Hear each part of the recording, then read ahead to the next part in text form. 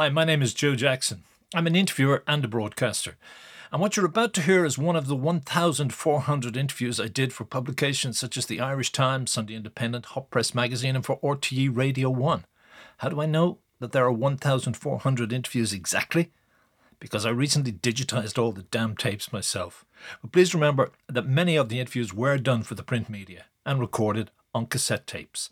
So some are, let's say, sonically challenged. But sometimes sonic considerations should give way to historical significance, I believe.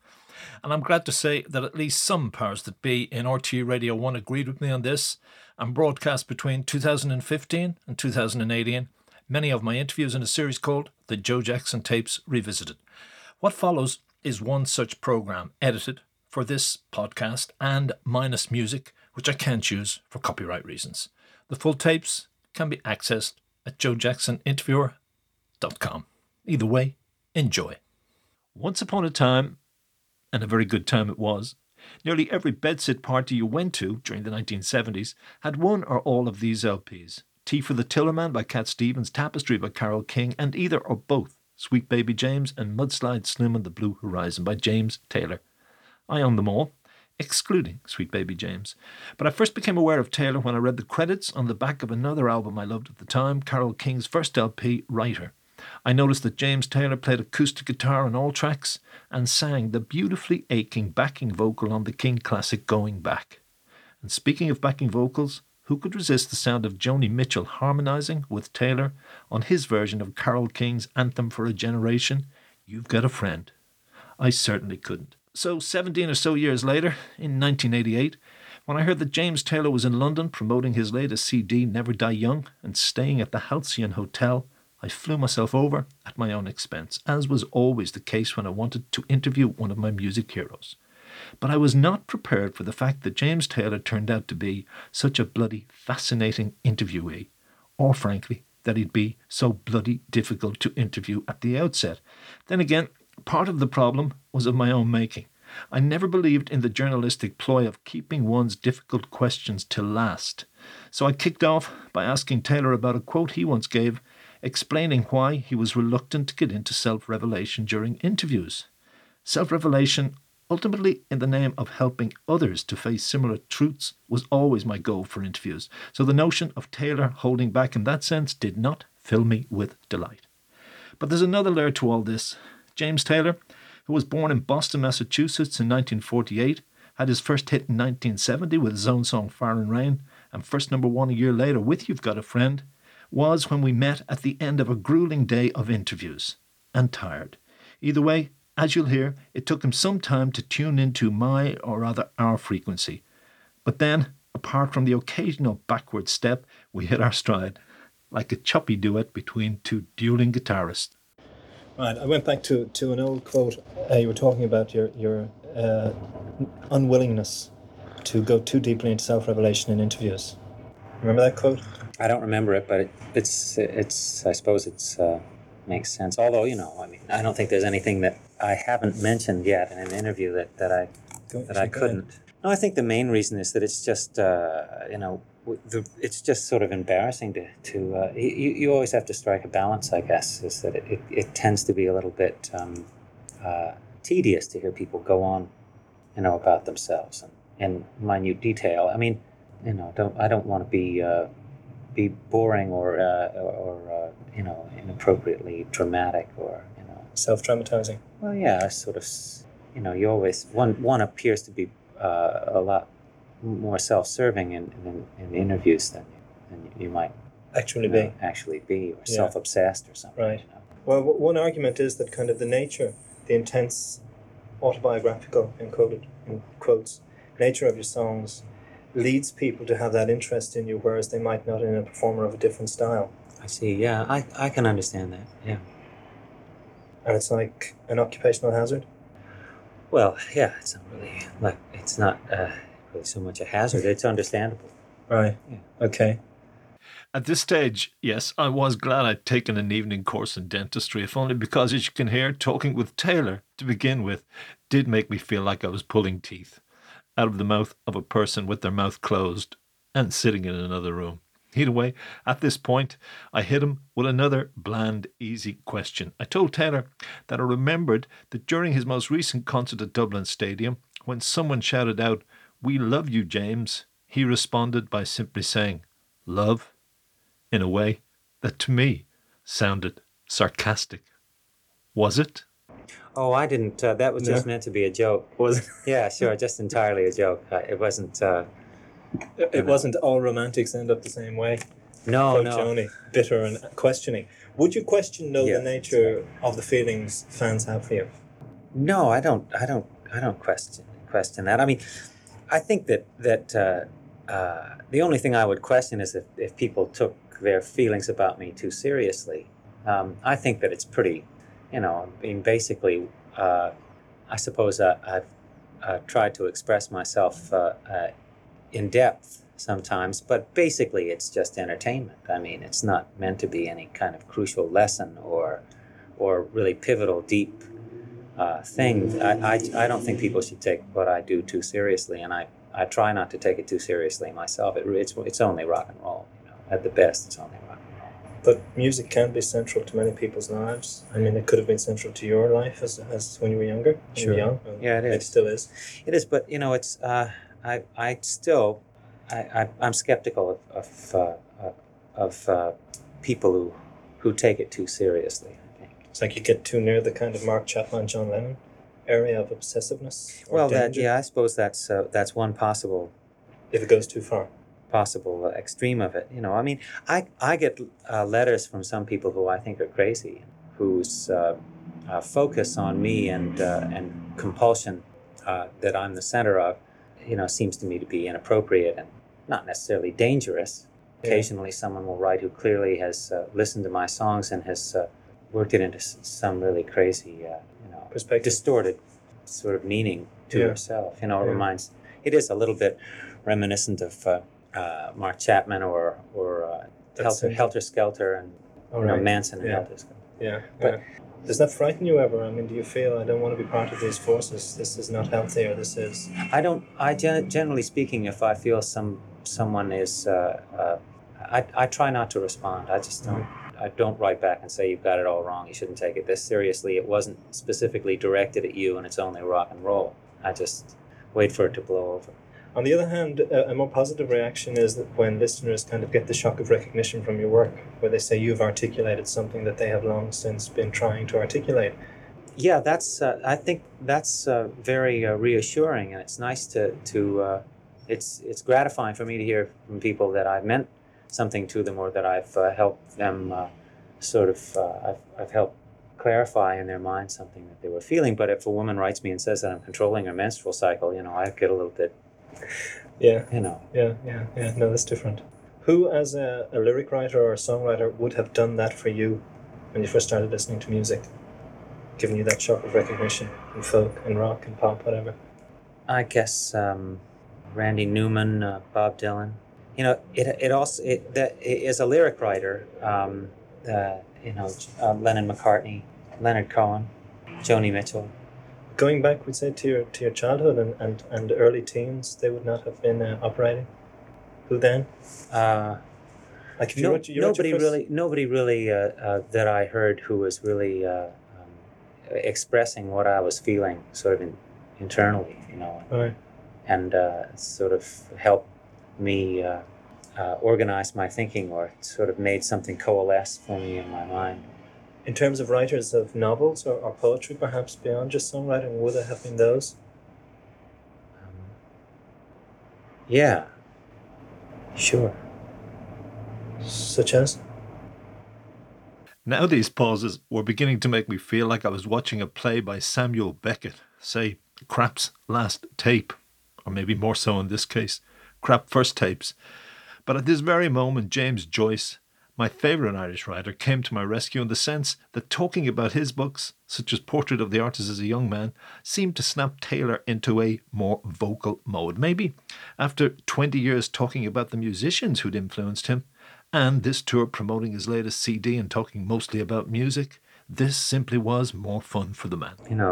I guess when I read James Joyce, I identified strongly. Portrait of the Artist? Portrait of the Artist in Dublin. Dubliners too. Yeah. Why? When I was a kid, I just, they were...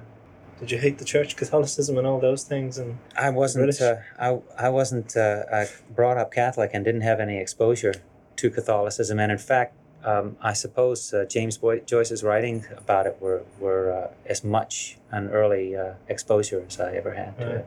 So they brought it into focus for you. Those Portrait of the Artist in particular. Well, no. This by way of saying mostly that the identification that I had was more on just. It wasn't in terms of my feeling about religion, just in empathizing with, feeling as though somebody was expressing things on the same level that I was feeling. Has this got to do anything with the kind of Oedipal kind of situation? You referred to that once in one of your interviews, that a kind of father-son conflict, or father-son looking for the father, as in, I'm moving now into Ulysses. Have you read those?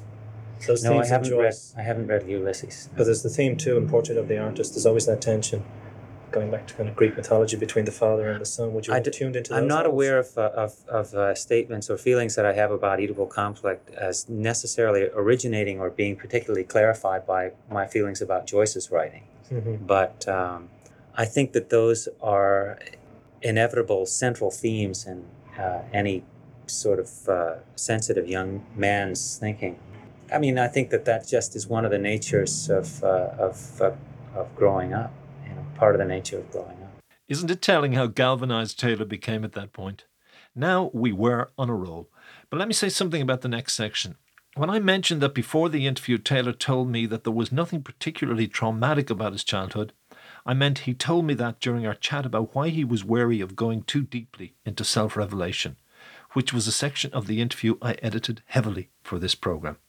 During that chat, he'd also, quite rightly, gotten a dig at interviewers, and this would later become a point of conflict between us, who seemed to want to talk only about his marriage to Carly Simon, heroin addiction, and the time he spent in mental institutions. But I suggested that many fans may be interested in at least the latter subject, if only because it's well known he wrote Fire and Rain while institutionalised. Either way, here's a potted history of Taylor's life in terms of 2, not 3, of those key areas. In 1965, at the age of 17, having become increasingly disorientated and depressed, James Taylor committed himself to McLean Hospital in Boston, where he was treated with Thorazine, which it said helped restore his sense of time and structure. A year later, while gigging in the Village in New York with his band Flying Machine, James began using heroin and wrote Rainy Day Man about his addiction. In 1969, he committed himself to the Austin Riggs Center in Massachusetts, which explored the influence of cultural and historical factors on psychiatric disorders. A year later, Taylor released Sweet Baby James, which included Fire and Rain, a song that tells of his time in such institutions and tells of the suicide of his friend, Suzanne Schneer. Now, back to the interview. You said there was nothing too extreme or too harsh about your own upbringing when you talked before the interview, but that you didn't have traumas that were in any way excessive, or no more than 90% of young people would have. I wouldn't think so. No, not that I have access to. There may be.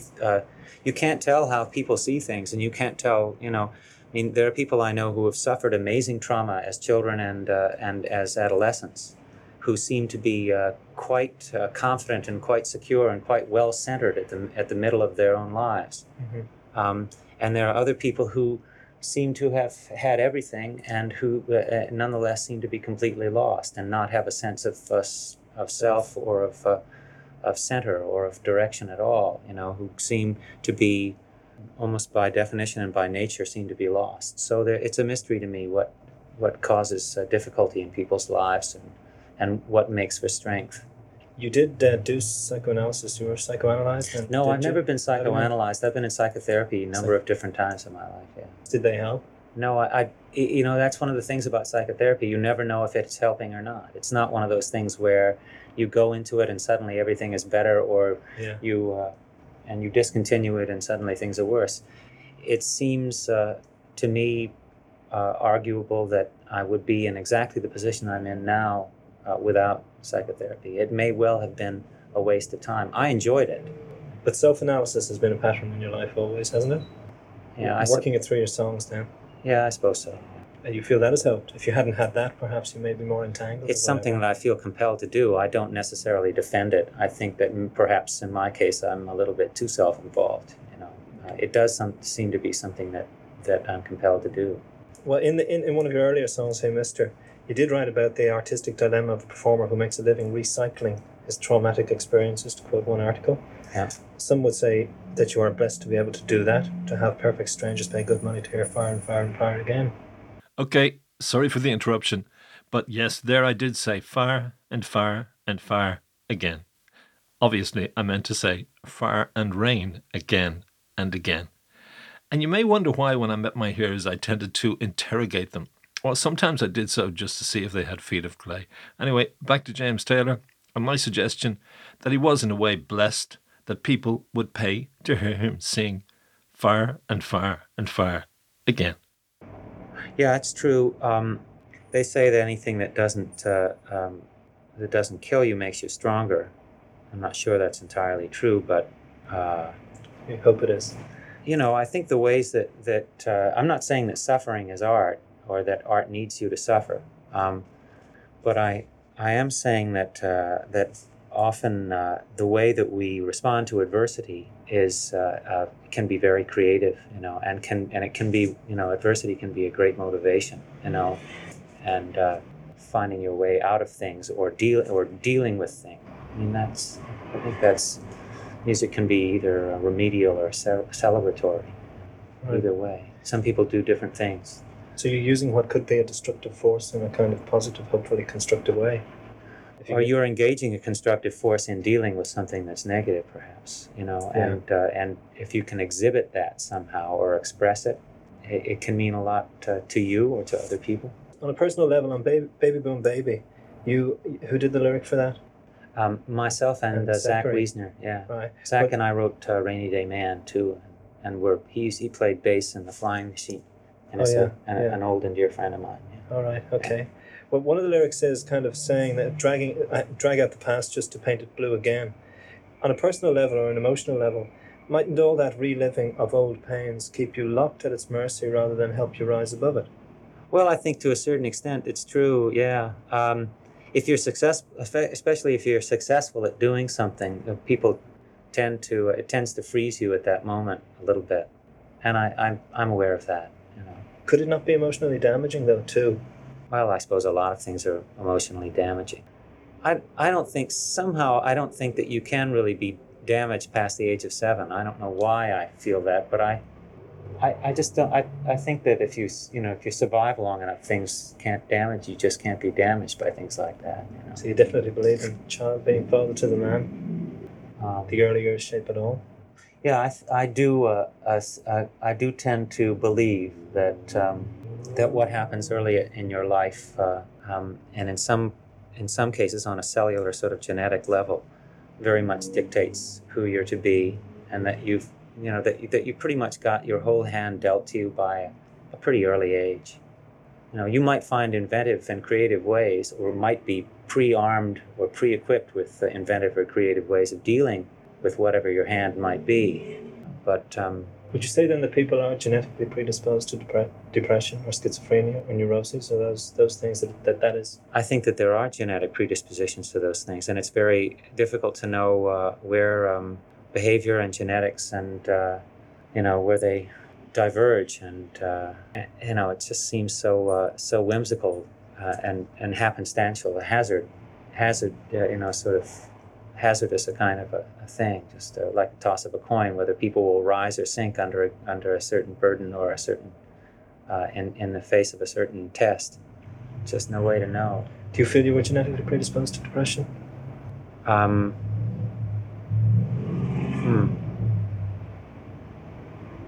I have felt that. It started quite young. Well, I don't think. I think depression is a response to something. I don't think that it is something in itself. I think that it's a way of coping with something. I think it's unfortunately it's a way of closing down, of shutting down, and it indicates that there is something on an emotional sense. I suppose that on a brain chemistry sort of level, there may be such things as physiological depressions. Someone who who just has who doesn't have enough norepinephrine or something in there. Who knows what the brain chemical is, but I think from on an emotional level, I think that if people are depressed, to me, it indicates that there's something that they're incapable of coping with and incapable of getting rid of at the same time. Sort of a resident conundrum. Yeah. That requires that sooner or later requires them to shut down, and they do. But a manic depression is someone reacting to perhaps something that isn't. You know, I mean, a legitimate depression is a reaction to a stimulus that's there, which is healthy. To me, a neurotic condition of depression indicates reacting to something that was perceived sometime in the past, but which no longer is appropriate.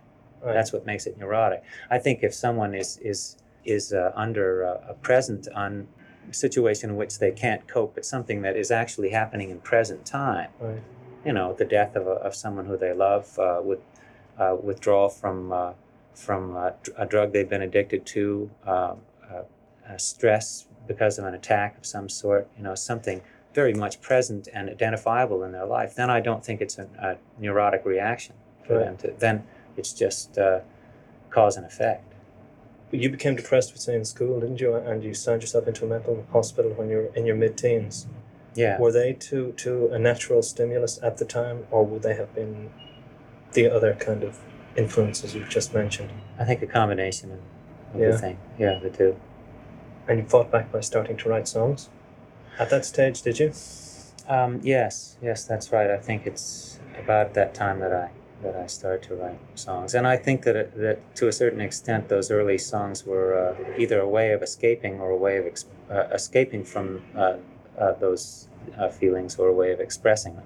Do you ever regret that you admitted that a lot of the earlier songs were written when you were in a mental institution, that it stigmatized Well, they you? weren't. A lot of the only a couple of songs were written actually in a mental institution. You know, it's one of the things about, again, we started by talking about the nature of a celebrity press, or, you know, this type of interview.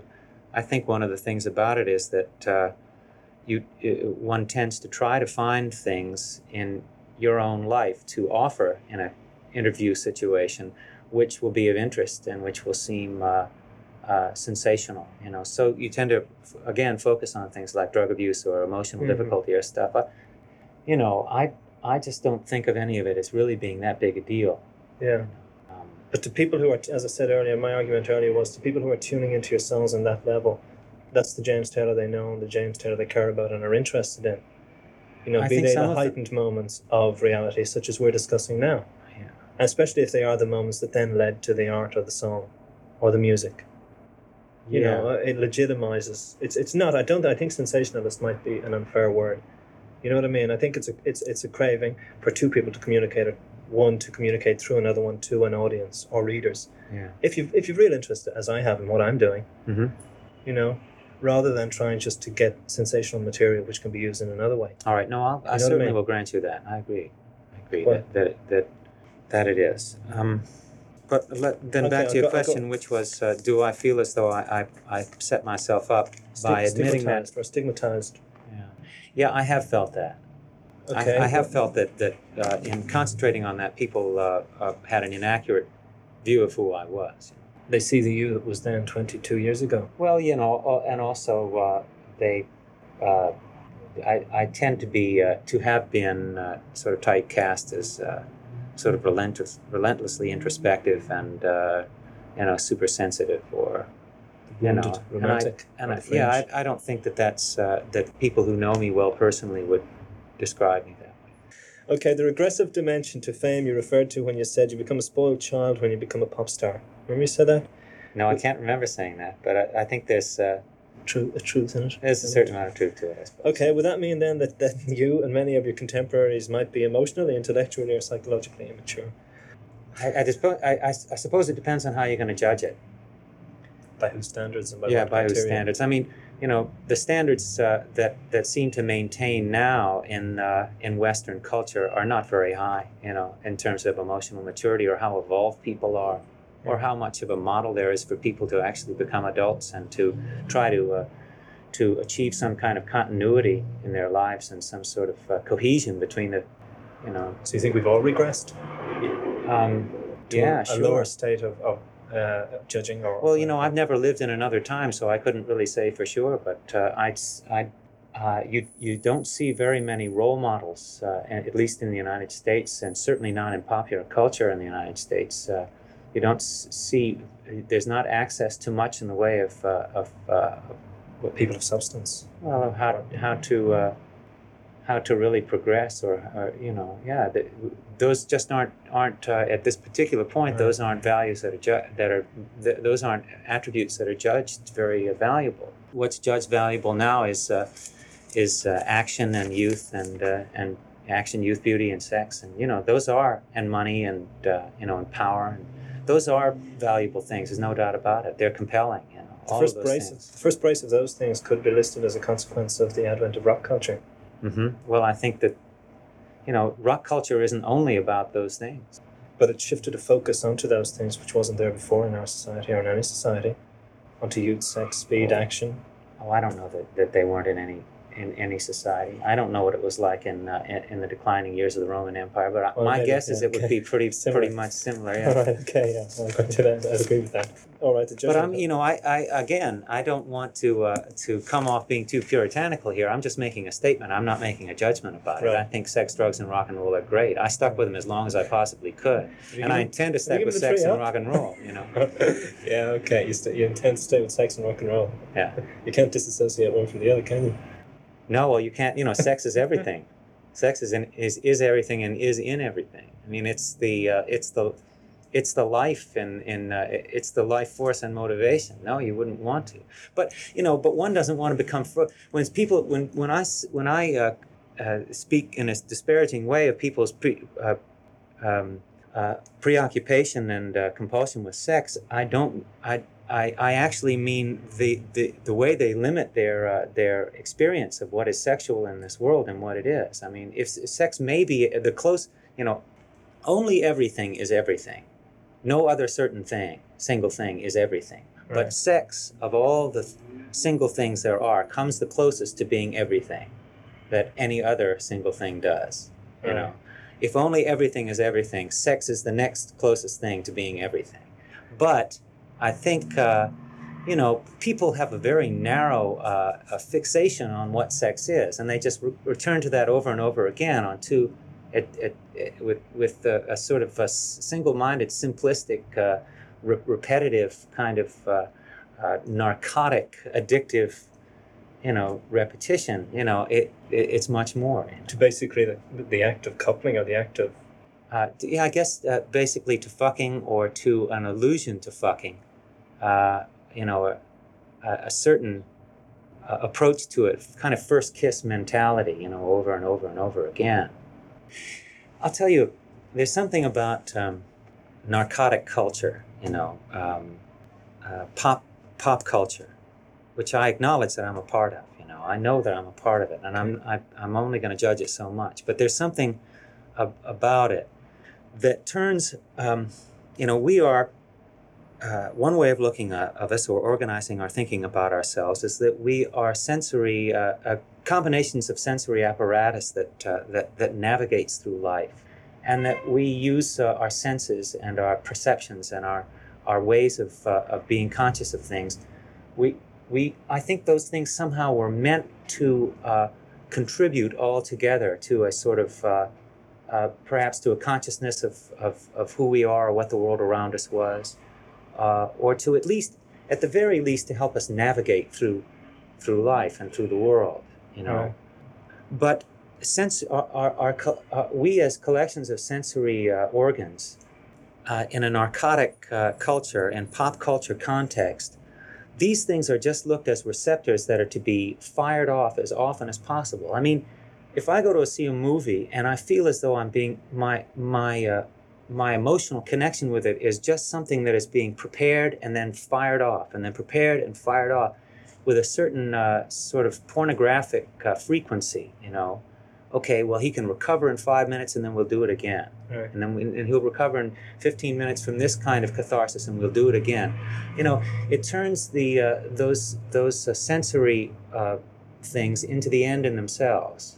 just something that is fired off over and over again, So he thinks that's what has fed into our limiting the potential of what sexuality really is, or could be, or should be. That's one of the things that happen. It happens with sexuality, but it also happens with sort of emotional.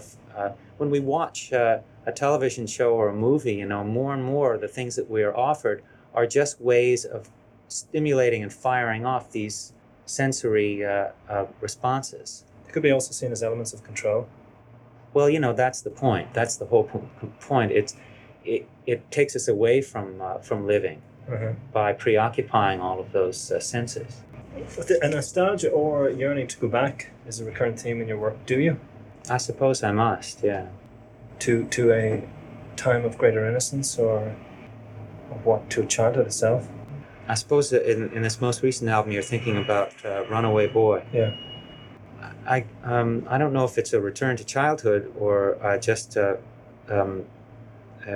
wish to sort of reclaim more time, for personal reasons, to lead a life that seems more connected to a meaningful reality, rather than just a succession of engaging requirements, or say a succession of things that sort of draw your attention and eat your time. That's how you have your life completely eaten up. Right. It's going from one thing that you try to cope with to another, from one engagement to another. Would you ever yearn to go back to childhood? No, I don't think so. But many people do have that kind of intrinsic yearning. No, what my yearning for is to get out of childhood. Yeah. Yeah, quite to the contrary. Well, that was the question I was. I don't want to go back. I want to come forward. Yeah, because many people tend to idealize the past. A nation can do it. A country can do it. America could be doing it at the moment, and forget the pain. Yearn to go back to days of what is called greater innocence, and forget, but these are the days that fucked us up, or me up. Yeah. Oh, no doubt about it. And I agree. America has sort of had an orgy of denial for the past 8 years. But I feel as though one of the things that one can hope for as you get older is that your life becomes more about what your own choices are, what your own decisions and your own the things that you've arrived at are, and it becomes less and less about the sort of initial hand that you were dealt. You once seemed angry that your parents seemed to force you to perform, or to be a performer. Oh, I don't think they forced me at all. I don't know where I might have given that impression, but I'm sorry that that's the case. No, they were extremely tolerant about... Were they? Oh, I see what you mean by perform. No, I hadn't meant that in terms of performance art. Yeah. I think that if I said that, I meant in terms of... acting for the mother to win her affection. Was that the context? It may have been... When your father was away. I didn't mean so much performing. I think I meant behavior. Right. Okay. Yeah. Yeah. In other words, that the important thing is how you behave and what your effect on other people is, rather than something more personally or self-affirming. But it ties in with what you were saying, like that your actions or your acting was dictated by the fact that you were trying to please or trying to win acceptance or love from. Well, I think that's a certain you could extend amount of that into an audience. Yeah. You know what I mean? That's Some right. performers, if you want to use that word, look on the audience as an extended family. No, I think that's entirely true. That one of the things that goes into making a performer's sort of personality can quite easily be that need for that constant insatiable need for approval, and to be validated by other people expressing approval of them. Yeah. Lenny Bruce joked about it, that everyone's going around saying, "Hey, look at me, ma," or "Look at me, dad." Yeah. He admitted at 41 he was stood up there on stage and... Well, I think we all do it forever, but it's a matter of balance, like all things, But shouldn't there come a point where you don't have to, you can just look in the mirror and say, "Hey, look at me"? Well, again, it's a matter of balance. But you you wouldn't still be tap dancing for your mother's affection or whatever now? Well, I'm sure I am. I mean, I'm sure that makes that would be an early model of what I am doing now, to a certain extent. No, I don't think, that's what I mean to say. I don't think we ever completely come away from that. But you're more in control now. You would be more in control of the impulse to do that now than allowing it to be dictated by back there, one would hope. Yes, I think so. Or at least you find a version of it that works in the present. Yeah. I mean, we may still be those same people forever, that we were back then. It's just that we're larger and more powerful and then we become more evolved and. That, I for one certainly hope is true, namely that we continue to evolve until the day we die, if not beyond it. And by the way, I usually did have a very tightly structured, typed out set of questions for these hot press Q&A interviews, which I rather pretentiously saw as one-act, two-hander plays complete with conflict. But when I met someone as fascinating as James Taylor, I went with the flow. But next up, I did ask him a question I had typed out, and I hope it doesn't offend any listener. I asked if there was an element of self-romanticization to his decision to institutionalize himself. Okay, there was one accusation. I don't that kind of that whole that it was fashionable and hip to kind of to sign oneself into a mental. It was very romantic. The romantic poet. Was there ever an element of the pose to it? Your own perception of what a. No, I think it was an important thing for me to do at the time, and I think that it was justified. Yeah. I worried about it as being just a way of sort of copping out. I don't think I ever looked at it as an attractive thing to do. Right. But I did at that time worry about it as a cop out. You know. Would you have seen your exploration of drugs as the same? I think in the beginning drugs were exhilarating, and I thought of them as my friend, and they actually even may have been my friend. You know, I mean, I don't think that's a very popular thing to say now.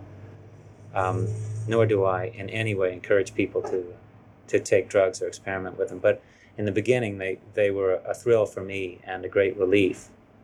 And then shortly after that period of time, they became a real waste of time. I mean, I think I wasted a good 10 years just, you know, treading water at best. I'm lucky I didn't ruin my health. But. If your children came back to you and said, how can you justify the claim that drugs could be a friend? Or if they took a similar path, how would you as a father feel? I don't know. I would feel that it was most unfortunate if or when either of my children decides that they, decides. It's not a decision you sort of consciously make. I think I'll become a heroin addict. I mean, but not strategic either. No, it's not a very not if you have any sense at all. But I would think that would be unfortunate, but not unbelievably unlikely. I mean, it's that drugs are everywhere, much more available and much more acceptable now, much more sort of pressure, peer group pressure, as they call it, for kids to take drugs. And I don't know how you would react. I would or will react. Would you feel you had failed as a father in any way? I've told my kids that I think it's likely that they'll be exposed to drugs and that they'll experiment with them. And that my experience of them is that they're a waste of time and that they're dangerous to play around with. But that these are things people have to find out for themselves. And the most important thing that I would hope is that they would continue to communicate with me about them, and not let them not let drugs turn them away from me. You know, I think they understand that things have gotten a lot better for me and for us as family, as a family. In my recovery from drugs, I think I think that's probably the most worthwhile thing I can offer them, is that I just don't do it. Was there a moment? Was there an experience which made you say in one? No, there were many such moments. There were 10 years, there were 15 years of such moments, and there comes a point where it becomes finally it gets hammered into your head that what you're doing is not fun. This was kind of cocaine, opium. I've been mostly an opiate addict. Yeah, for my career. Opiates. Was there an element of the anesthetic? No doubt about it. Moving beyond the kind of time in the institution into high fame or whatever, to just dull everything, to escape, to get away from it, to not feel it? I don't know. No, I think what I was seeking was comfort and not oblivion. And it ceased being fun when it moved from one to the other? Well, no, it just, there are a number of, there are numerous things. There's only one thing about drugs that are good, and that's that it has a sensation of relief, for one. Perhaps euphoria, perhaps comfort, but of relief of some sort. And there are many things about it that are bad. I think the worst thing of all is that it's just a waste of time, that you never do anything. What about in terms of creativity? Did you do anything? Did you write many of your songs with many of the lyrics we all know? Lots of them were written high, So, and you're saying that was that a waste of time? Who knows what would have happened without them? Well, I mean, you've been writing since then without them. Well, but I'm not writing as an 18-year-old man without them. True. Yeah. He's a 20-year-old. I mean, I don't know what, you know, I can't rewrite what happened to me, and I can't Yeah. change what my life was or has been, nor would I want to. I mean, if I got rid of those, perhaps I would court some other form of disaster, you know, so. Would your father have regarded it as a failure that you were using those, or that you signed yourself into an institution? I think he must. I've always assumed that he must have, on some level, you know, have wondered about what his part in it might have been. But Sure. you know, I've had successes in other areas, you know, Mhm. too, and I think he might feel proud of those. Would you have told him about that? Did you have good communication? No, not terribly good communication. I think that may have been one of, you know, could easily have been a contributing factor. But it's not only communication with them; it's communication within yourself, Oh, yeah, yeah. being able to actually recognize and accept things. You know, I think that you can't communicate with other people about problems until you can sort of isolate them or recognize them or accept them in yourself. You know? At least be conscious of them on some level. I think that's the first step to trying to communicate something. Not only, and not just going to somebody with a problem. Because I've seen you described as rock's equivalent of Keats. That's nice. Yeah. Were you ever in love with Eastful Death? I don't know it. No, that's the quote of the poem, where it's I know. kind of the romantic image of the poet, suicide being a very attractive Peaceful death. alternative. No, I know. I don't. I thought that it was a quote of Keats, but I don't know. Oh, it is a quote, yeah. I have been half in love with Eastful Death. He wrote it to Fanny Braun, or his lover. Would you have ever been attracted to that impulse to suicide?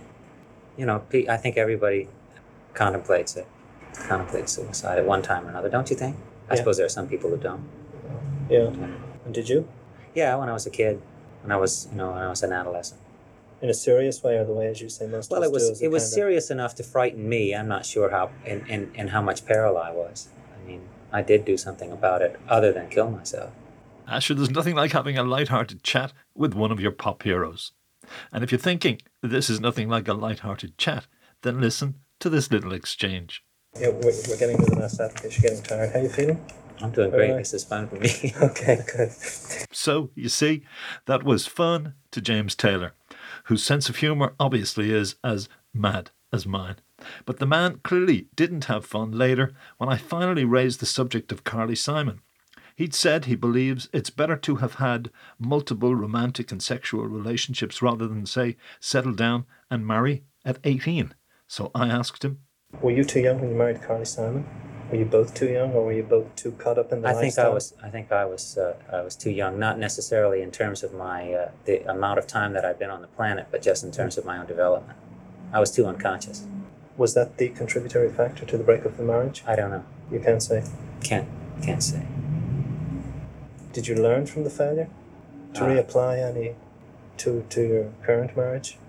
I hope so. Was it a learning process at the end, a painful process, but a positive in the end? Yes, I like to think so. Sure. Are you still friends? Am I friends with Carly? Yeah. No, I wouldn't say that we were friends. No, I tend to want to have as little contact with her as possible, and I assume that the feeling's mutual.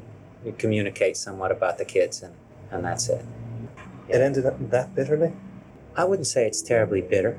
Yeah. I just think that it ended, and I prefer to have very limited contact with. It would strike a lot of people as quite sad, those people who had kind of an idealized vision of romantic lovers in the early 70s and held up certain couples who were in the public eye as, Christ, if we could be like them or whatever. Yeah, well, that's now their it's problem. That's their problem. With their ideal. I'm not interested in Distorted in living. perceptions. I'm not interested. Well, distorted perceptions are interesting. I'm not interested in living my life in any way to accommodate people's distorted perceptions of what romantic love is or should be in other people. Although the song "Never Die Young," is definitely a myth, and a song is about a person who is mythologizing a couple. Right.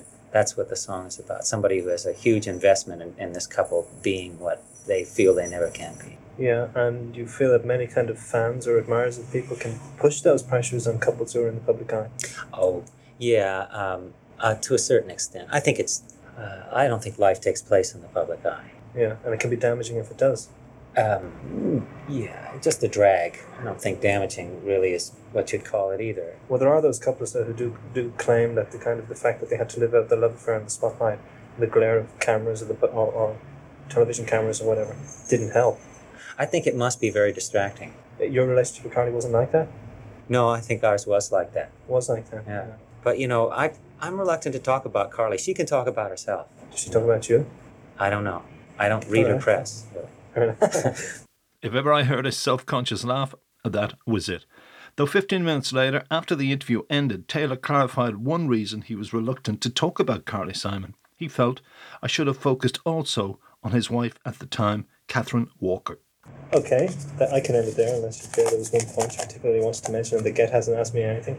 No, you've covered it all. You've covered it all. Have I? I think so. Sorry about that, Graham, but there you go, 6:45 on the dot. I didn't get a chance to mention, unfortunately, we talked a lot about what has happened to me in the past 10 years and in my career and stuff, and we didn't really spend any time mentioning my appreciation and gratitude for my wife, And we mentioned a lot about Carly and stuff, but that stuff is that's 10, 15 years ago. I tried to lead you into that. And I think a lot of where I am now and a lot of what I'm... Yeah, that's right, you did mention. No, I tried to lead you into it by saying, times. did you learn from that for your current marriage? And Right. I thought, and then when you didn't go into that, I'm sorry, I was just just aware of trying to close down the subject a little bit. on Carly. Yeah. Yeah, no, but then I thought, well, if you don't want to talk about Carly, maybe he doesn't want to talk about it, so I didn't push that. Right. Well, But if you do, I will integrate it. In fact, I agree with you that a discussion of one's a private life can be detrimental to it, and for those reasons, I don't like to talk about Catherine and my private life with her. But in terms of balancing it off and acknowledging how important she is to me, the fact is that I have no idea where I'd be without her. And I really, I'm profoundly, I profoundly grateful is the wrong way to put it. Really. It sounds like you've just received an award or something. Really. But the What fact is an award? that I depend amazingly on. Her and the family, is the family unit of central importance now? By the family, do you mean my siblings and my mother and father? No, it's not really. I think that Catherine is my family as things stand now, and my children. Right. The second family. So that is over the past 10 or 15 years? Yeah. She's given you that kind of... Well, Catherine and I have been together for 7 years. 7 years. And it's... What, James? Give me another quote for profoundly grateful. I can't help it now. All right, I will. Hang on. Then I'll leave it. I will. At that point, as James Taylor reflected on a better quote to give me about Catherine, I said to Graham, who I think was his press agent, and who had sat in at the end of the interview and said he enjoyed what he'd heard. Well, there were certain areas I was uncomfortable about covering, but I have something to readers who are going to expect things. Sure. So I thought if we could just go at them, get them out of the way, and then move on to... But I think we did go into a good analysis of whatever life forces and things like that. That was different. It was different for me. I thought so Things too. like that. No, it seemed quite unique. Yeah, okay.